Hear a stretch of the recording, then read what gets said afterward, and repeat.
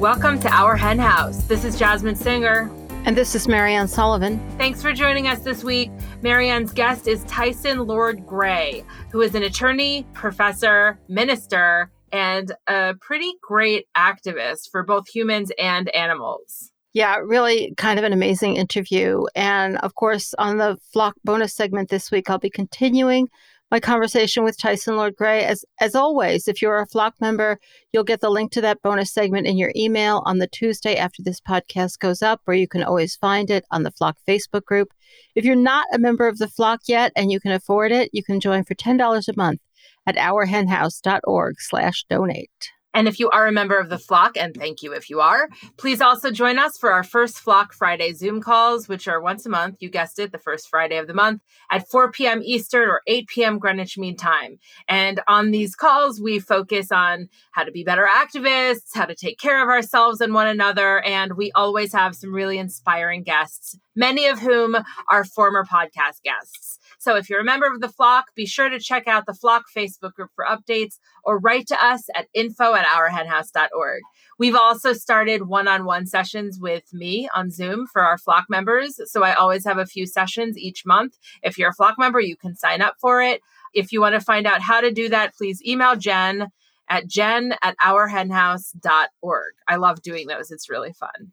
You know, First Fridays used to be a Catholic thing. Oh, really? It probably still is a Catholic thing. I'm just not a Catholic That is anymore. funny. I don't really remember what they were, but there were always these special services on First Fridays. So, you know, that's kind of the same thing we do. And also, don't a lot of towns have something once a month and it's called First Yes, something? like a little First celebration. It's usually First Friday. Yeah, they had that when we were Is it? when I we don't were know. when we were in Portland for 6 months when you were visiting professor of animal Yeah. law at the Yeah. Center for Animal Law Studies at Lewis and Clark. They had First Fridays. It was always fun. And it was like a free market. So I just remember like trading things I happened to have on with like, oh, those are cool sunglasses. Let's switch. Yeah. Or like maybe for you, this sounds a little like 1970 was. I don't know. But that's how I imagine 1970. Portland is a little bit like the 1970s. Yeah. So I am currently sipping on my drive-through Dunkin' Donuts coffee, my oat milk latte.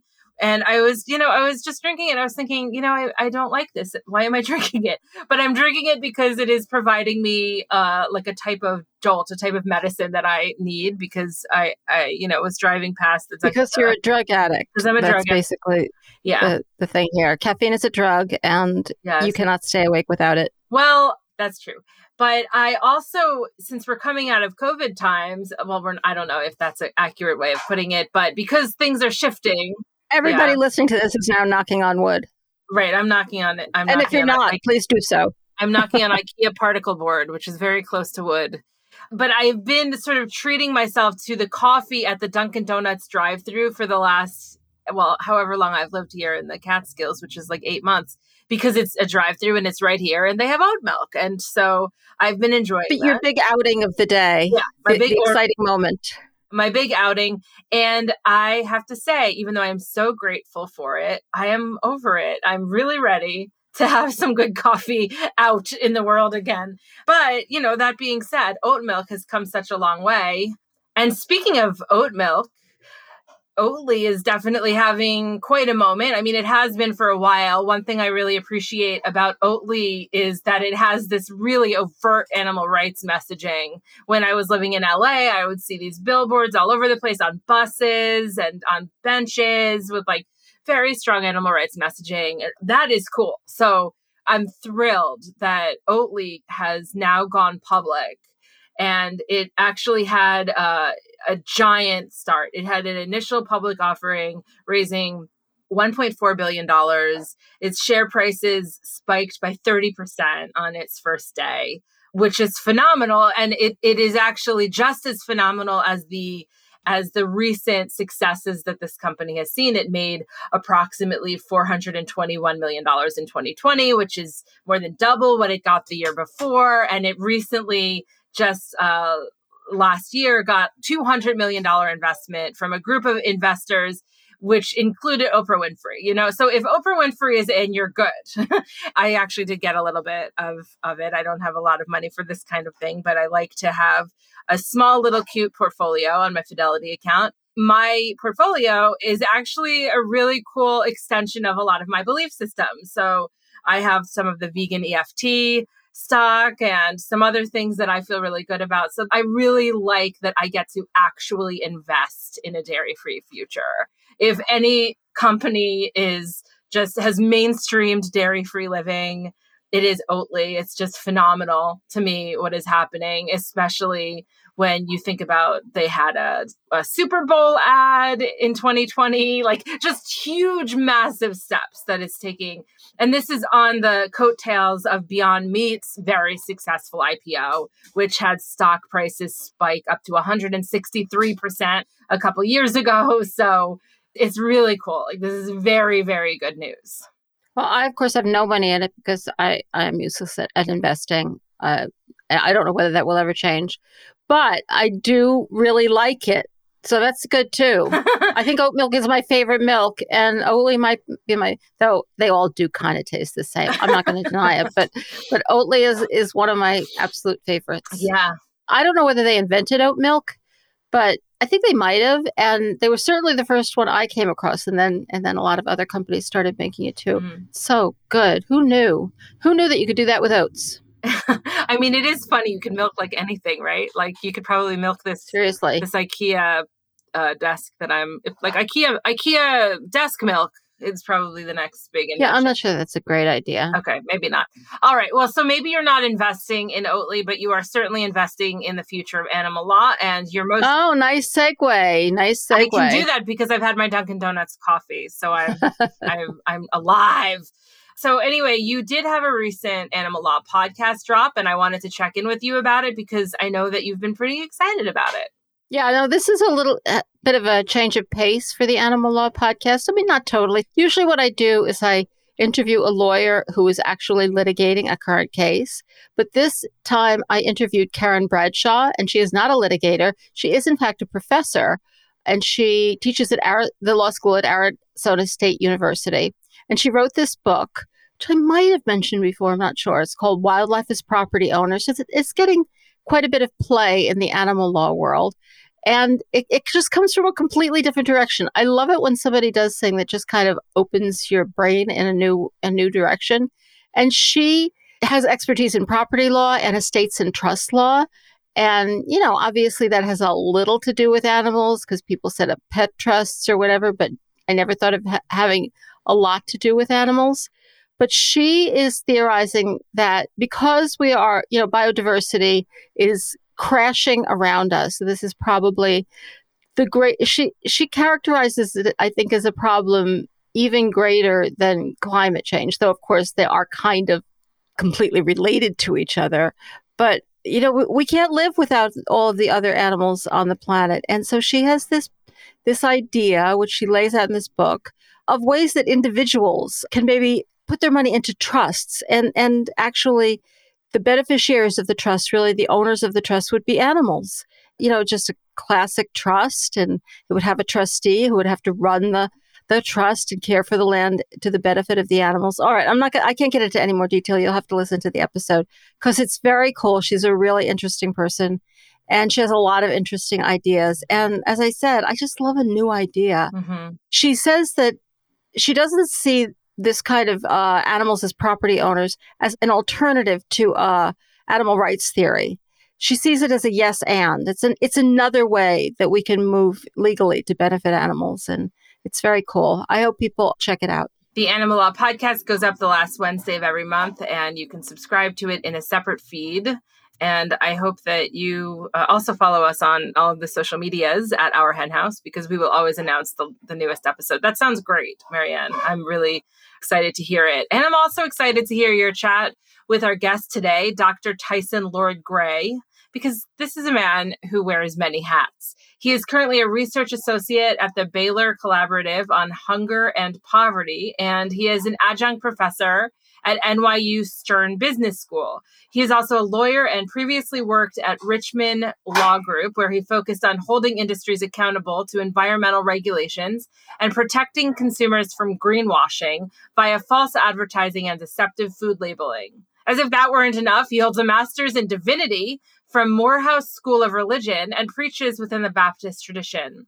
A passionate vegan who serves on the board of Mercy for Animals and Greened the Church, his research lies at the intersections of environmental ethics, critical race theory, and public policy. Dr. Tyson Lord-Gray will be joining Marianne right after this.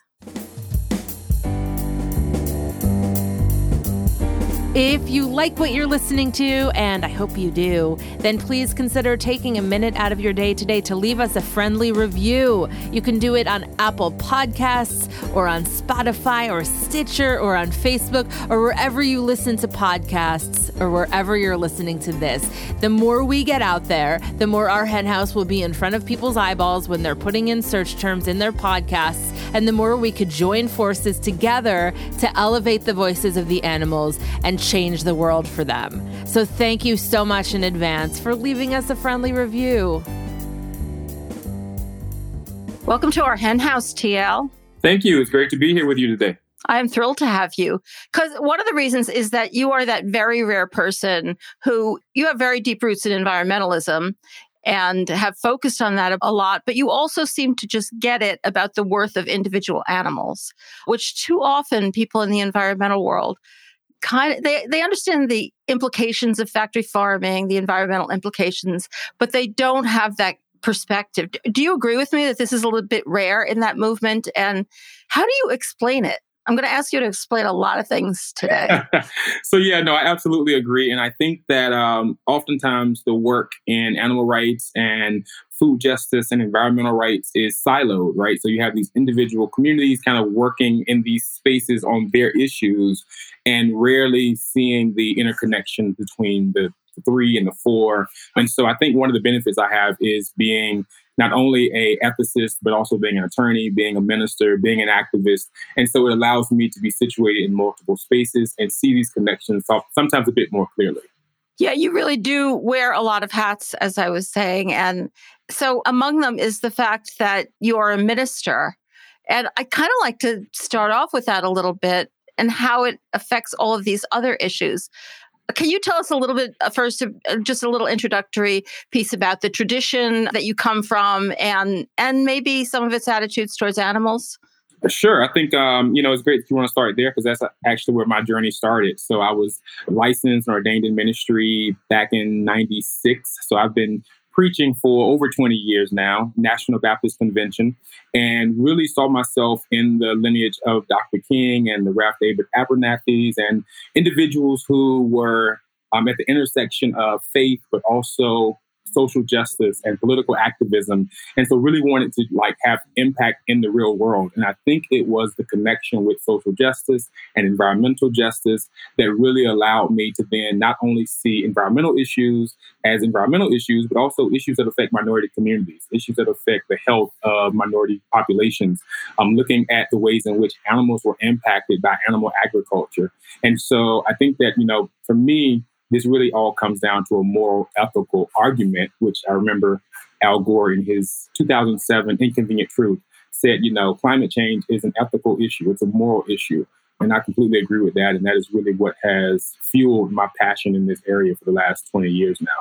I mean, this is my favorite topic in the world. So I think it's obvious to a lot of people listening to this podcast that these issues are all interconnected and all important ethical issues, but it's sure not obvious to everyone. And let's go back a little bit to your tradition, because I always find fascinating that I think, and maybe you will convince me otherwise, that attitudes towards animals and our duties to them are just, no matter what religion or tradition you are in, we just don't find resonance for the deep feelings that we have about them.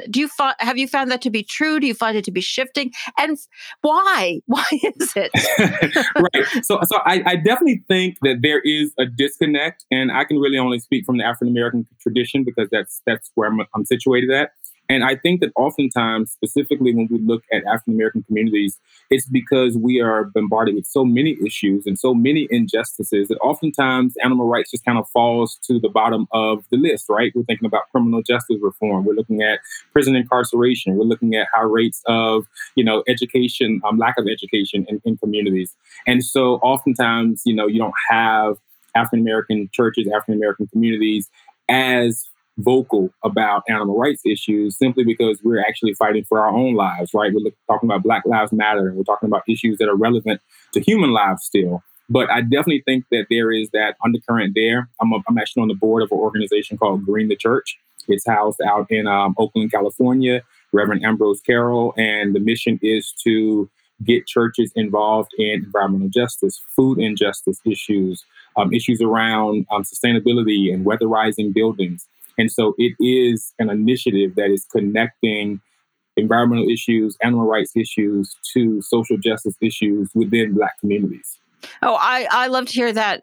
Sadly, I mean, that's obviously true that Black churches and Black communities have a lot going on. And the harder people's individual lives are, the more they have to focus on those issues. But it's certainly not just true of Black churches and Black communities. Absolutely. It's true of everybody. So it's hard to believe that Jesus, if belief in Jesus is part of one's tradition, would be okay with what we're doing. It makes no sense. This could not possibly be true that there is a God who created these animals so we could do this to them.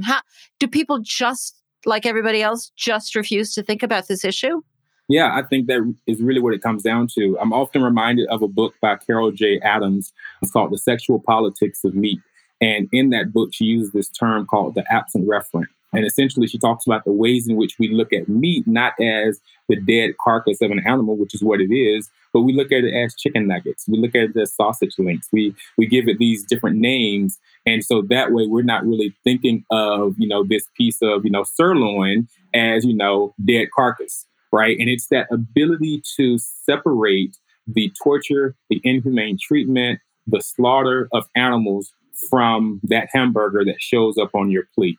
And I think when you're able to do that successfully, as we know that marketing campaigns and huge, companies that produce meat have been able to do, then you end up with a population that is able to justify the treatment of animals in factory farms that is just completely inhumane. And I don't think most people would be okay with if they actually were to see it visibly, right?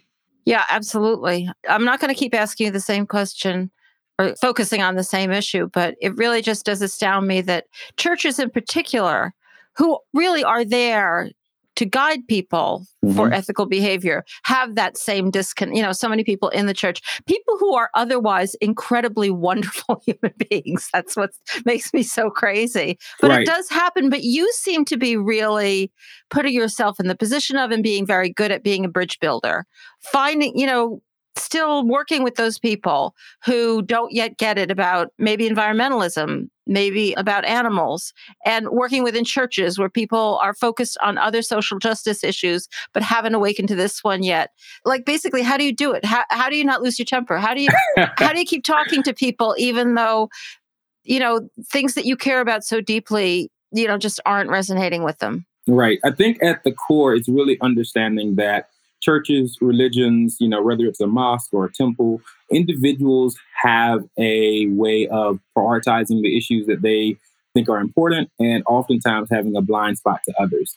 And so, I don't approach pastors or, leaders of other faiths with any additional expectation than I would anyone else in the population. And that's because I realize the ways in which religion has been used to fuel wars, the ways in which religion has been used to ostracize individuals of same-sex orientations, the way religion has been used to keep women in a lesser position than men. And so I realize that even within religion, there's a lot of issues, there's a lot of work that has to be done. And I think oftentimes it's just being able to resonate with individuals who legitimately want to do the right thing, and then being able to communicate them the reason that this is, a moral issue, right? The reason that the treatment of animals in factory farms, the reason that animals being abused and being, subjected to suffering is problematic for our own moral and ethical conscious. And when people are able to see that, I think that oftentimes they get on board. But we also have to fight against a societal, social construct that has normalized meat eating. It has normalized, animals in zoos. It has normalized animals as pets and vivisection and scientific research. There's an entire documentary called Earthling. I'm not sure if you're familiar with it. But I am very familiar with it. I've never managed to get through it. It's a difficult one to watch. I'm ashamed to admit, but I'm very familiar with it. And I do know it's responsible for a lot of people just suddenly having that wake-up call. Mm-hmm, mm-hmm.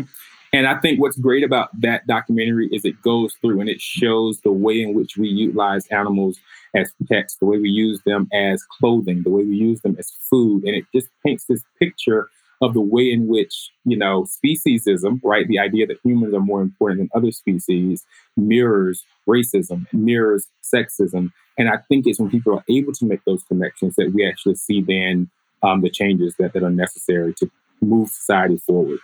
I know that we're dealing with the religion side of your multifaceted career, and I know that you do some preaching. Do you ever preach about this issue to people who aren't on board yet? And what kind of reaction do you get? Absolutely. I'm often preaching a lot during April because that's Earth Month and I get a lot of invitations. And so I always connect our reverence for God and our reverence for our faith back to the fact that God has created, right, the earth. God created all things. And how do we then love and respect and have reverence for a higher being and yet pollute oceans, pollute the atmosphere, harm beautiful animals, right? There's all of this diversity within the species. And how do we justify then the torture of these different species and the eradication of many, right? We think about endangered species because of carbon that we put out into the atmosphere and how it's changing the climate in so many places. And so I think all of that is connected to our faith. Yeah. And what kind of reaction do you get? And do you ever really go there about, maybe you should think about what you're eating? Absolutely. And typically afterwards, I have people come up to me and they're like, I never really thought about that. And, you're absolutely right. Like this is, here in the text, right? I never thought about it. And I point out, that there are prophets who lived off of vegan diets, right? Agrarian diets. So I'll explicitly say, you realize we don't have to eat meat to survive, right? Like we could survive healthy off of a plant-based diet, right? This is the way God created our actual human bodies, that we don't have to eat meat. And so, when people hear that, they're like, oh, I never really thought about that. And then what I find specifically, again, within African-American churches, within African-American communities, is they say, you know what?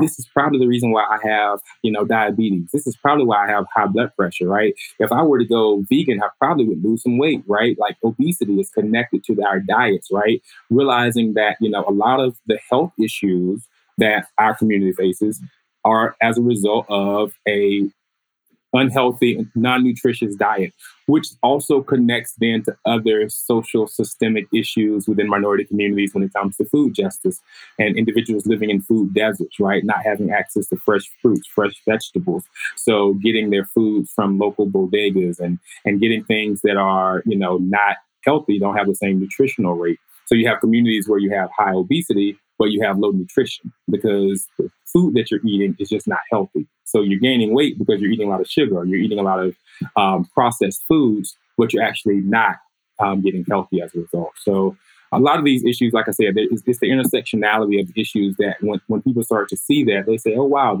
I see now, how my diet could actually affect other issues in my life.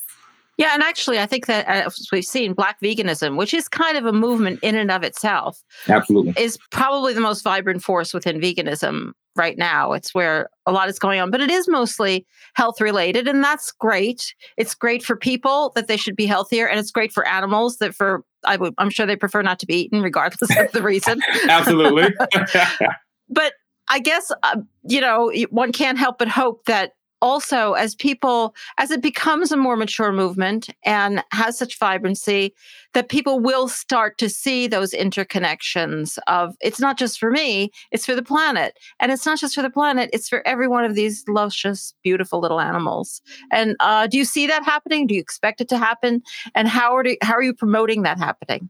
So at this point, and I think it is early in terms of seeing Black veganism become a thing, so to speak, And there are previous, historically, right, we know that the Nation of Islam was vegan, and they have always not eaten pork and things like that. So there are within, Black history communities and spaces where veganism was a thing.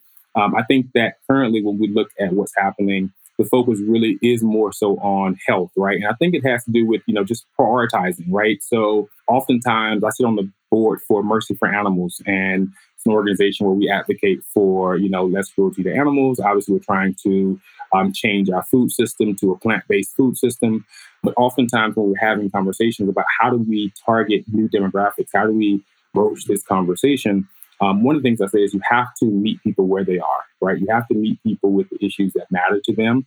And I think that one of the best ways to really address this in minority communities right now is to focus on the health issue. I don't think it's really advantageous to argue. It's almost dangerous, I would say, to argue for the rights of animal lives when we're in the era of Black Lives Matter, where most African Americans are thinking, well, what about our lives, right? The fact that we can't walk down the street safe, right? The fact that we're having to worry about flashing lights behind us if we're driving because we don't know who we're going to encounter and what that encounter is going to look like or end up like. And so I think that when you're dealing with a situation where there's such systemic racism and there's such heightened conversation around Black lives, to argue, animal lives matter is really to almost come across as being out of touch, right? But when you put that within the conversation of, Black Lives Matter, absolutely. But Black Lives Matter also is affected by poor health, poor nutrition, poor education, prison incarceration. All of these things are part of Black Lives Matter. And so how do we then broaden that conversation and also think about diet, also think about nutrition, also think about animal rights within the context of Black Lives Matter? And I think that that's the inroad for that conversation with African American communities. And at the end of the day, I'm a pragmatist philosophically. So the goal is always the same, but whatever path or vehicle that it takes to get there, I think that that's the win. Right. I always like to say, if you can just get the meat out of people's ears and out of their lives, then they can hear you when you talk about animals. Because, I hear what you're saying about, you don't want to be, especially as a white person, you don't want to be preaching to people who have those kinds of problems and social problems. But at the same time, loads of Black people care about animals a lot. And we don't want to discount the fact that everybody's capable of caring about animals and underestimate what people are capable of having compassion for. And, of course, everyone is, because most people do care about animals. They just do such bad things to them. So let's talk a little bit more about the food issue, because food security is obviously a hugely important issue for you. You've done a lot of work within that space. And so for you, what are the connections between food insecurity and veganism? And I kind of like to deal with this both on a local view and a global view. But let's start a little bit with local. What are the barriers? Let's say there is that person out there who really wants to do the right thing about animals, who is living a very tough life, has a couple of jobs, and lives in a neighborhood where there's not much food available. I'm listing all the barriers. I was going to ask you that. No, you're absolutely on point, right? There are access barriers, right? In terms of not only availability, right? So being able to find these options, whether they're plant-based food options or whether they're economic barriers, right? Like, can they then afford these other options in terms of what's available? I do think that we're seeing a turn now where we're seeing a much more acceptance of veganism. So you're seeing places like Burger King come out with, the Bear Burger Whopper, right? And you're seeing, these restaurants that are making vegan options available, which I think is amazing because it's normalizing the fact that you don't have to, eat meat, right? You can do a vegan option. But I do think that in terms of, eating at home and shopping, I have the benefit of, being in a city where I can, access a lot of plant-based material. So I have, plant-based meatballs. I have plant-based, chicken nuggets. I have plant-based, everything is plant-based, right? And I don't have a problem, having these items delivered to my home via Instacart. And, so for me, it's accessible. But there are many communities that, they don't have Instacart, right? They don't have a local Whole Foods or Trader Joe's. And where they do go and shop, they don't have plant-based options, right? They're having, they've got the typical chicken. They've got the typical, hamburgers, these mass-produced items from Purdue and from Tyson's. And so I think that accessibility is a real concern when it comes to food justice, when it comes to veganism, right? It's two sides of the same coin when you really think about it. Yeah, well, and I think that leads to, because people will come up with arguments as to why being vegan is difficult. And there are many arguments as to why being vegan is very difficult for some people. And this leads to the arguments that veganism is elitist. We had somebody on, this woman, Chef Cola, and she does all this work in Zimbabwe. And she was making the point that she started out being vegan in a very elitist place. She was working in a restaurant in Cape Town, and a very high-end restaurant. Right. And then she started moving towards doing much more community-based work. And she makes the argument that veganism is the traditional. Except not complete veganism, maybe, but vegan foods are the vast majority of the traditional foods that everybody in Africa eats, that are the inexpensive foods that people can afford.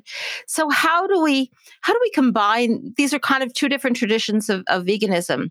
And I think they exist here too, except that here, maybe meat-based foods like, Whoppers or whatever have become more the basic foods. Right, so how right. address that and get people back to the healthy foods that are in everybody's tradition and that we all should be eating, particularly African Americans, I think, because of health issues. The health issues are more dire.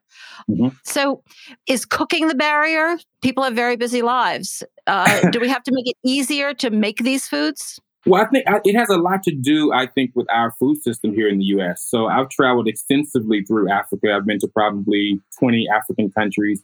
And, there are still very much agrarian-based economies where they are eating a, majority plant-based diet. That's not abnormal when you're, in African countries. Even, places like, China, where they're eating like a lot of rice, right? They produce a lot of meat, but a lot of that is also exports, right? But like in terms of their staple diet, Indian culture is a very vegetarian friendly diet, right? But in the U.S., we not only prioritize meat, where individuals in the U.S. eat more meat than anyone else in the world, really. We eat meat for breakfast, lunch, and dinner. We don't think about a meal without meat being a part of it, right? So breakfast is sausage, it's bacon, it's ham. Our lunch is, hamburgers, it's pork chops. Our dinners so everything is meat. How often have you gone into a restaurant, like just a diner or something, and there's this huge menu, not one single thing that you can eat? Literally, I'm ordering food and taking stuff off, right? I'm like, well, can I get that without the meat, without the prosciutto, without, right. So I've got to create now a vegan option on your menu. And it's really unfortunate because when we think about, right, I don't know the exact statistic, but if all of the grain that was produced to feed the animal agriculture to produce beef and pork and these items, if that grain was actually consumed by humans, then we would solve the world's issue with hunger. Because there's enough grain, whether it's rice, whether it's corn, whether it's, other staple items, there's enough grain for everyone to eat and to be full and to have a healthy diet than there is to continue to put into animal ag, which takes up exorbitant amounts of land, exorbitant amounts of water, right? Animal agriculture is the largest contributor to climate change. When you look at agricultural runoff, when you look at the methane that goes into the atmosphere, oftentimes we talk about carbon dioxide, talk about carbon in the atmosphere. The reality is methane is the second most potent gas in the atmosphere. It's the third largest in terms of, volume, but in terms of its potency, it stays in the atmosphere 12 times longer than carbon dioxide, and it's stronger. It's a more harmful gas. And so if we were able to reverse the course of our animal agriculture and the methane that comes from the lagoons where they keep the animal waste, right? And oftentimes that then is sprayed out over the land as fertilizer. Right. Usually over very poor communities, which is where they put these places. Absolutely. So then you end up with water contamination issues for these communities. You end up with air quality issues in these communities. And so that alone, right, is a space where you could, one, increase the amount of food that is available to Americans and really across the world when you think about it, and also minimize climate change impacts. And that's something that could be done, within the next year or two. But, we don't have policies being advanced that are going to really change the animal agriculture industry because of the amount of lobbying and money that goes into keeping that industry the way it is. Yeah, absolutely. Instead, we have arguments from the industry saying that we're elitist and they're the ones who are going to feed the world. And so if the world went vegan tomorrow, would everything be better? Is there any reason not to do that, except that we would have to figure out what to do with all those animals? We'd have to figure out what to do with animals, absolutely. But if we all went vegan together, we'd figure it out. This is true, and I'm a fan of animal liberation. So, I say let them live out the remainder of their days. And, the ones that we have in factory farms, we've really created issues that don't exist, right? They're not occurring naturally in nature and procreating naturally. They're being, raped in rape kits and things of that sort, which, when you get into the legal terrain of that, it's just really horrible. The fact that we have no laws that protect animals within animal agriculture. And yet, if you were to walk down the street and kick your dog, right, someone could file a charge on you and you would really be subjected to some type of legal effect because there are laws that protect companion animals, whereas there are none that protect animal agriculture. Yeah, and the laws that protect companion animals are bad enough. And this is the disconnect that, I keep coming back to, that I think it's, I'm going to reverse the question a little bit, because I was asking you before, like about the emotions and the feelings of people who we need to reach. But I'm going to ask you a little bit about our emotions and I get into deep funk sometimes. And I think everybody who does this does. Like, what is wrong with people? And why all of this cruelty and horror beyond our ability to imagine. And once you know about it, it affects you deeply. So as a preacher, how would you counsel us about how to deal with that hostility and how frequently it's in your own family? People just don't get it. People who you love, people who are very important to you, or people who you admire out in the world and you want to really rely on them. But about this one huge thing, they don't get it. How would you counsel us to deal with those emotions without having hatred? Oh, that's a difficult one. It sure is. Yeah, it's difficult. I mean, and the reality is there are no simple answers to these issues. And I think, sometimes, it's equivalent to PTSD, right? It's like this trauma that you experience and oftentimes experience repeatedly. And it becomes, I equate it to feeling as if you're living in a twilight zone, right? Where one thing is normal, but everyone else says this is normal. And you're just like, this makes no sense, right? How are you justifying this? How does this appear logical to you when it's so illogical to me, right? And I think it's really just, it's a matter of having that grounding element, that grounding component, whatever it is for you, whether it's faith, whether it's, some quote or some philosophical idea that you're able to return to that just kind of centers you and gives you strength.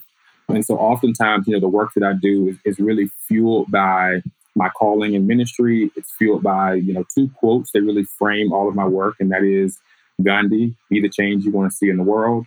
And Dr. King, and injustice anywhere is a threat to justice everywhere. And so I often find myself trying to mirror those two quotes between aligning myself with my values and being the change and being an example, but then also fighting against injustice, because I realize that to allow any injustice is to perpetuate all injustice. And so it's really like having those framing ideas and just kind of returning to those and recharging in whatever way you're able to recharge, right? Whether that's through meditation, whether that's through travel. I do a lot of travel as well. I've been to 80 countries. And so I find solace in being able to escape some of the issues that I think are not as prevalent in other spaces.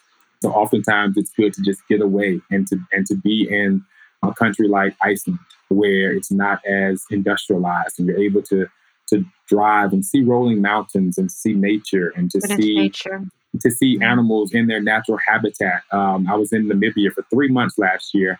And one of the most amazing things about being in Namibia was I traveled throughout the entire country. I drove from the north to the south, to the east to the west.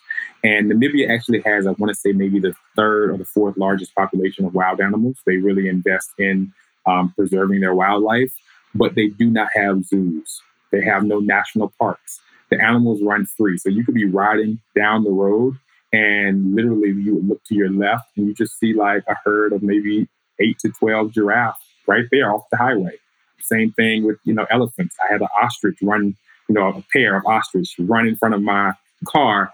So, I stopped and did a quick video, but I mean, they're huge, right? These huge, amazing, animals and species. And you see wild horses and you see just nature in its habitat. And so to me, that's just so encouraging and such a recharge to then come back and to be able to teach in this space and to be able to practice law in this space and to be able to engage in activism and to influence nonprofits who are doing this work.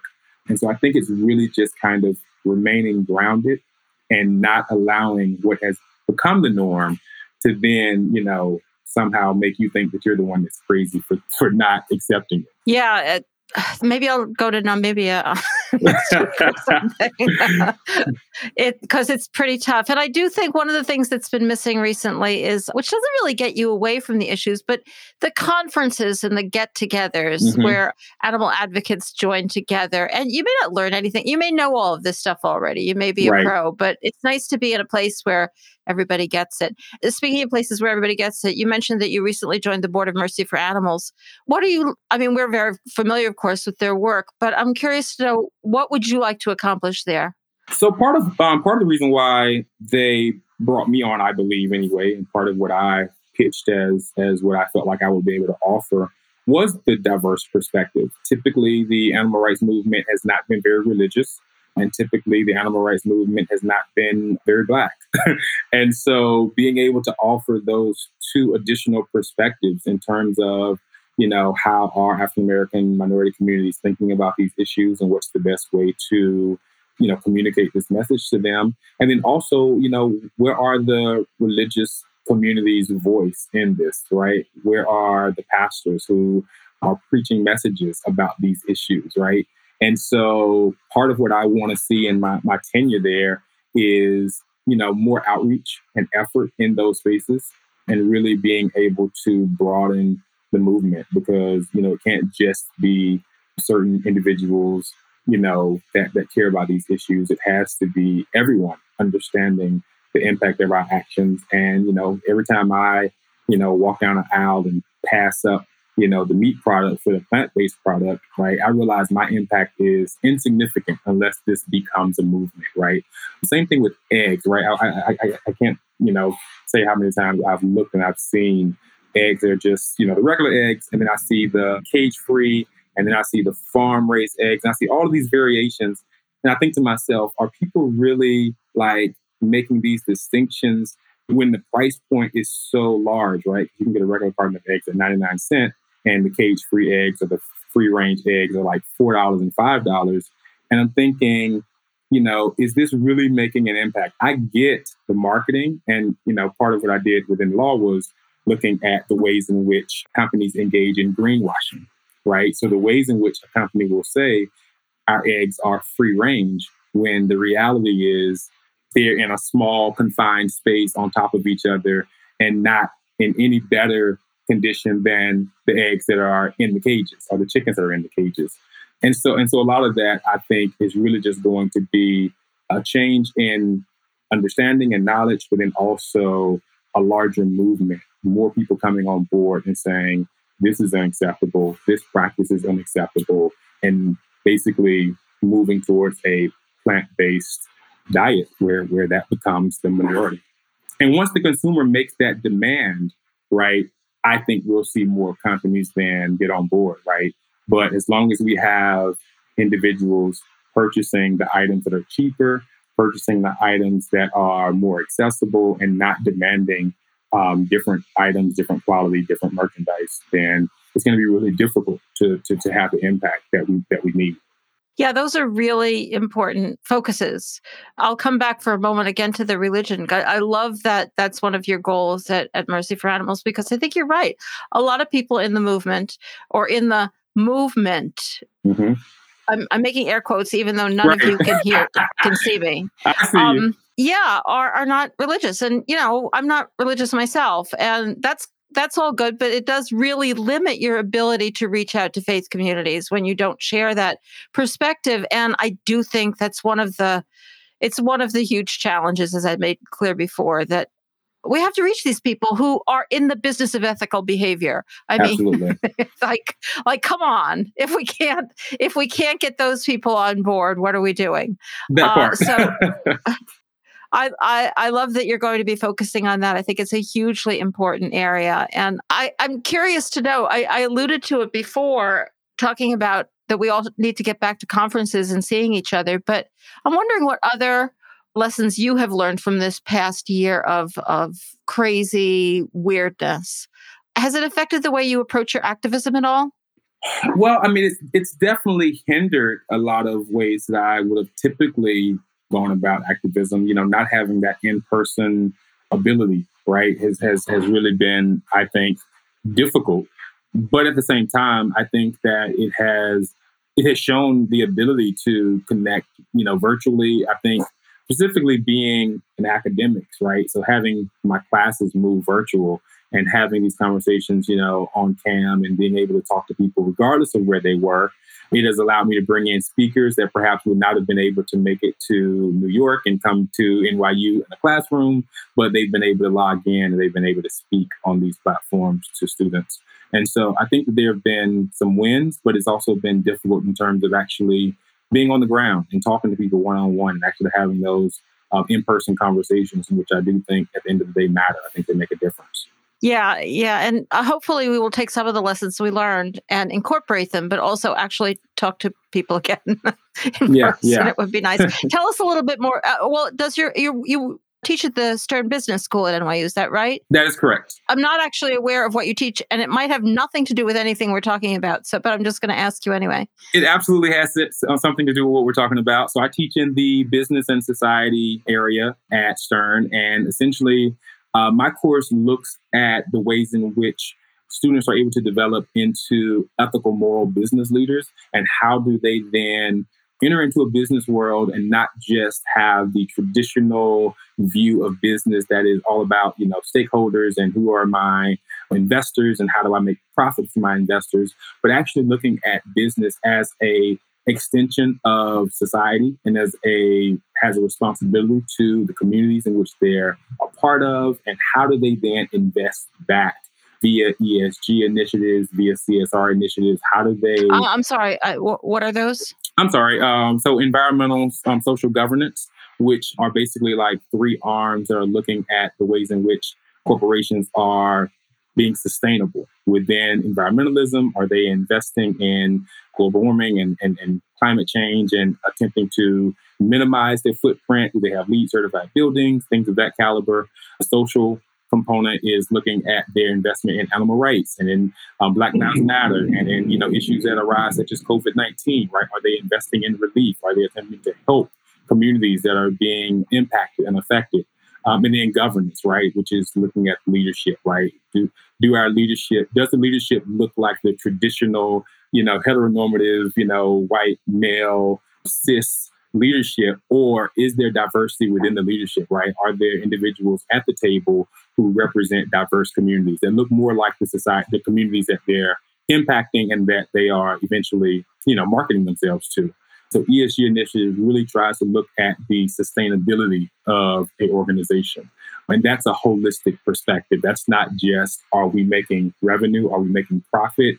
Are the stockholders happy, right? But this is also, are we benefiting the community, right? What does the charitable arm of the organization look like? And because of those initiatives, we have companies like, PepsiCo, who would then have a separate arm that is able to donate to different organizations and institutions. So for instance, my position here in Texas at Baylor, I'm a part of BCHIC, which is the Baylor Collaborative on Hunger and Poverty. And so I'm doing research on a program they did last summer called Emergency Meals to You. So when COVID happened, all of the schools shut down. All of the students were at home. Students who normally would come to school and get 2 meals a day were no longer receiving those meals. Some of those students lived in extremely rural areas where they were not able to get access to those meals at all.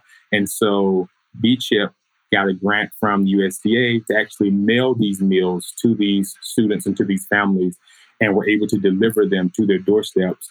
But of course, that was a huge undertaking. They then had to partner with McLean Global. They partnered with PepsiCo. And so these corporations came in and extended additional resources and were able to donate funds.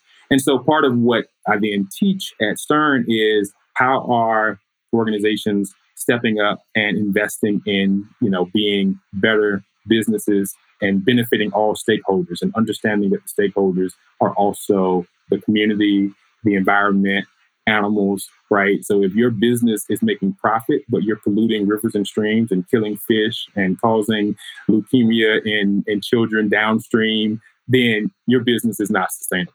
There are those who say, all right, we're never going to make progress unless we get rid of capitalism. It's just a defective system, and it'll just be greenwashing or humane washing, as you were mentioning before. Right. And then there are those who believe we can make enormous changes within the system that we've got.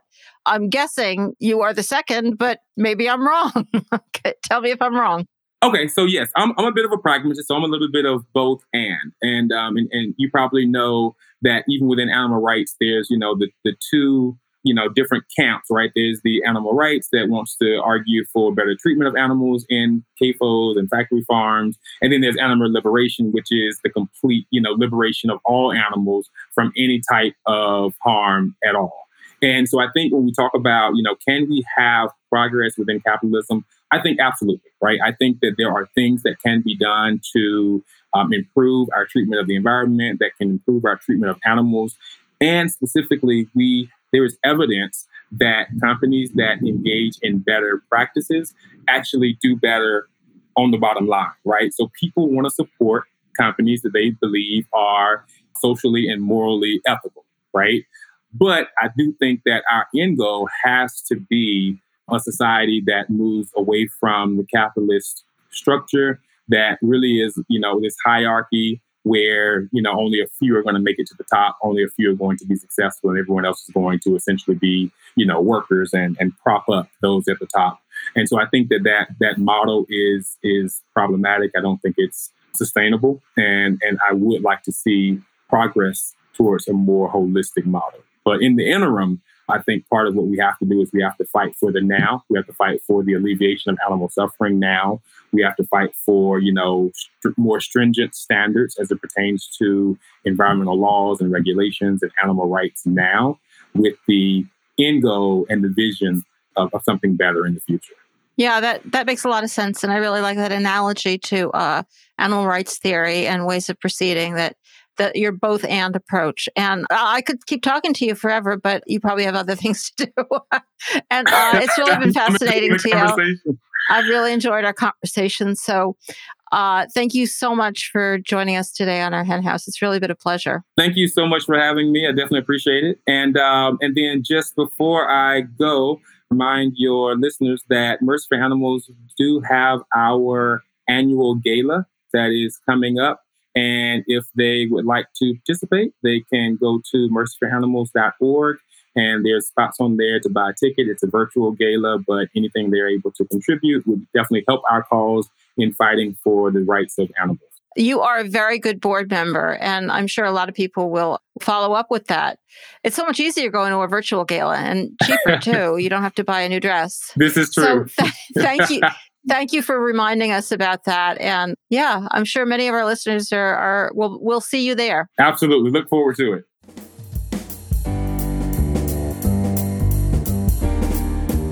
Social media has become such an important part of almost all of our lives. So please make our Hen House part of that social media experience for you. You can like us on Facebook. You can Follow us on Twitter or Instagram. We try to post some news stories to help you keep up to date on what's happening in the world for animals.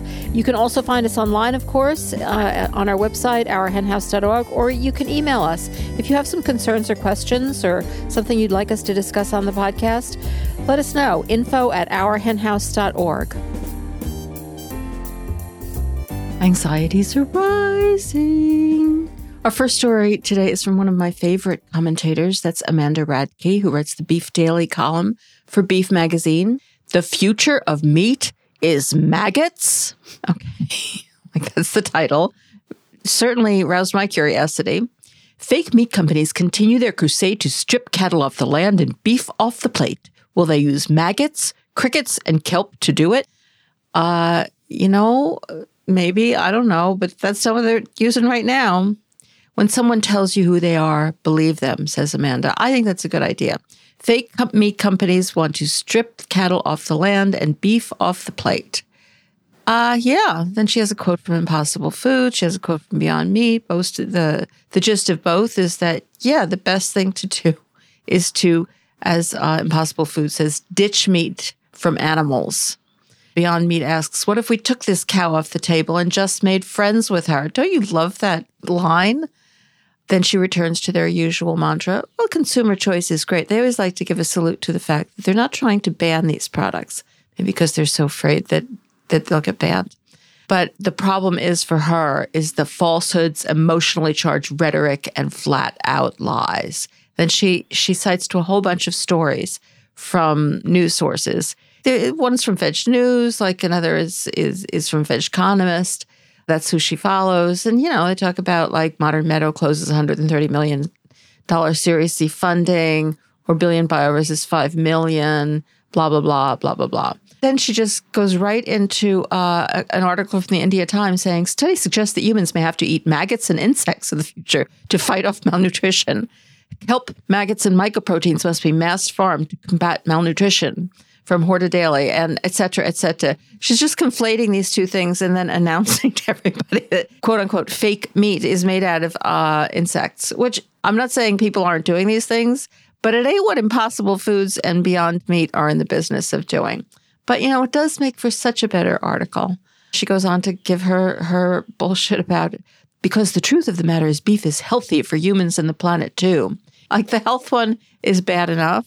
But the environmental one is just getting so ridiculous. Cattle play a role in environmental stewardship. I mean, opinions outside the beef industry are pretty much universal that cattle are a disaster for the environment. Some people care, some people don't. But apparently cattle minimize the spread of wildfires. They protect wildlife habitat. Oh, that's a good one.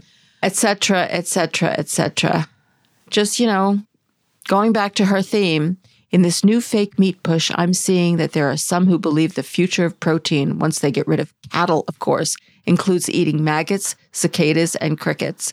Read that again. They want us eating maggots, cicadas, and crickets. All right, other people who aren't calm is the Center for Consumer Freedom. Here's an article from them. Chicken, the new slur. Now this is, one of these silly things where they're going on about PETA. And PETA apparently, I think this was in a tweet. Like that's where they get their copy from. They look for tweets from PETA, the Radical Animal Liberation Group. Don't you like that they call it animal liberation? I love that. That's what it is. We want to liberate them. Does that actually sound bad to you? Apparently it does. Has demanded people stop using colloquialisms such as calling someone a chicken if they are acting cowardly. Why? PETA says if you believe in equality and justice, it isn't hard to see how calling someone an animal as an insult can further animal suffering. Well, I agree. You can imagine if you had a slur that referred to an ethnic group of people, that would certainly, that you were spreading around and using it as an insult for other people. That would certainly be a bad thing. But apparently, I get it that this is really getting into deep territory for them. The idea that language actually matters is hard to imagine, but they think it's ridiculous. After all, it's not like chickens can understand English. Well, that kind of misses the point, doesn't it? I mean, we're not worried that the chickens' feelings will be hurt. We're worried about the people who torture and murder and eat the bodies of chickens maybe could rethink that a little bit if they stopped using the word chicken as an insult. And PETA provides, this is one of my favorite lines, PETA provides no evidence that saying such as "don't pig out" actually cause any harm to animals whatsoever. Like, they just always want us to prove everything we say. And they always want us to prove it 100%. Like, this isn't just in this context. And I just find this a very common thing. You don't have to prove everything because some things aren't provable. How would they prove that? Of course, they can't prove it. They're telling you this and asking you to use your brain to think about what this might mean. But no. PETA tries to equate animals and humans. This has every cliche in the book in it. They just trot them out over and over. Feigning moral outrage. Well, I can tell you for one thing, PETA is not feigning moral outrage here. They're pretty outraged, and actually so am I. All right, finally, from the Chef's Table column by Michael Formicella over at meetingplace.com, the battle between animal protein versus plant-based. Now, this is an odd column. I've had some other odd columns by this guy, and he's a chef. He's the president and owner of something called Chella Foods. I looked on their Instagram. It looked completely gross. But let's face it, he can buy whatever he wants and make food out of it and sell it, apparently. Right now it's meat, but he could still make money. And you do see, if he was using plant-based, you do see this split among retailers and actual, producers, that the producers are in this business for good or ill. The retailers, they can kind of do anything they want. And at the moment they are. And so is Michael, interestingly. People are going to hate this column. Actually, I have a little evidence that they do, which I'll share at the end. Does it seem like there is a divide between individuals that consume animal protein and the ever-increasing plant-based community? Don't you love that ever-increasing? Nice touch. Well, of course, there's a divide between plant-based community people like us and them, because since we think they're evil. But he's really talking about how much distaste there is in the animal protein biz people for us. But he thinks they should maybe lighten up. He talks about the Boca Burger and how successful it was. I love Boca Burgers. So that was the first success. That makes sense. That sounds right. And then fast forward to 2009, Beyond Meats. And, of course, they've increased ever more since then, and grown and their food has gotten so much better. But, he says that even though Ethan Brown's intentions, in a nutshell, were to end all livestock production, I'm sure you could have heard all the cattlemen around the country chuckling. No, they weren't chuckling, actually. They weren't chuckling at all. And they're chuckling a lot less now. Then he talks about Impossible Foods and, going through the history a little and asks the question, who's really creating the rift between the two? Yes, they're hardcore carnivores, but there's certainly enough room for everyone to play in the sandbox. Yeah, you're the only person writing for meetingplace.com who thinks that, I can assure you. He talks about how everybody's getting into the biz and there's not, like, it was on Shark Tank and the big meat companies are getting into the biz. Current data, he says, tells us unequivocally that an ever-growing number of consumers are incorporating plant-based foods into their diet because they taste good and boost their health. Speaking from my own point of view, I don't see this as a fad or replacing my grilled ribeye.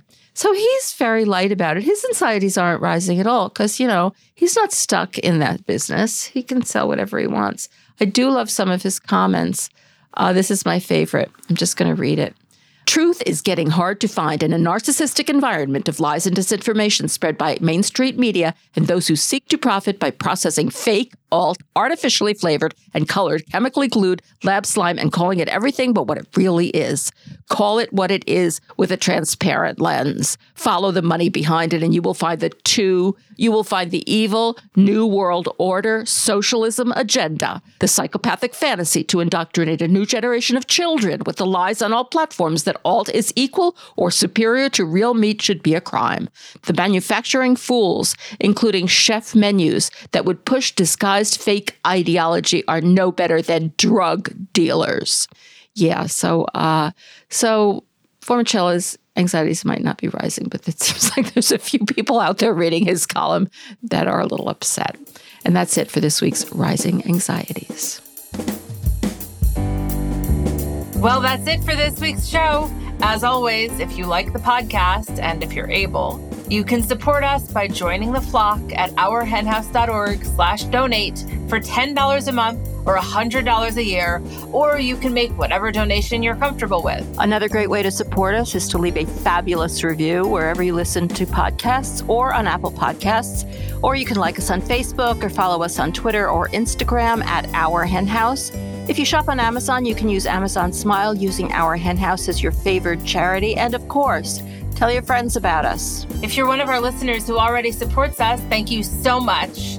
I'm Jasmine Singer. Thank you to my co-host, Marianne Sullivan. That's me. And to Jen Riley for her work in producing this podcast, and to composer Michael Herron for the music. Thanks to Jocelyn Martinez for her work doing research, and for Eric Montgomery of Podcast Haven for his work editing. Thanks to Lori Johnston of Two Trick Pony for her graphic design services. We will be back next week with a brand new show, so don't forget to subscribe in Apple Podcasts or wherever you listen to podcasts. If you are a Flock member, remember to check your email or the Flock Facebook page on Tuesday for your bonus content. Thanks so much for tuning in and for changing the world for animals.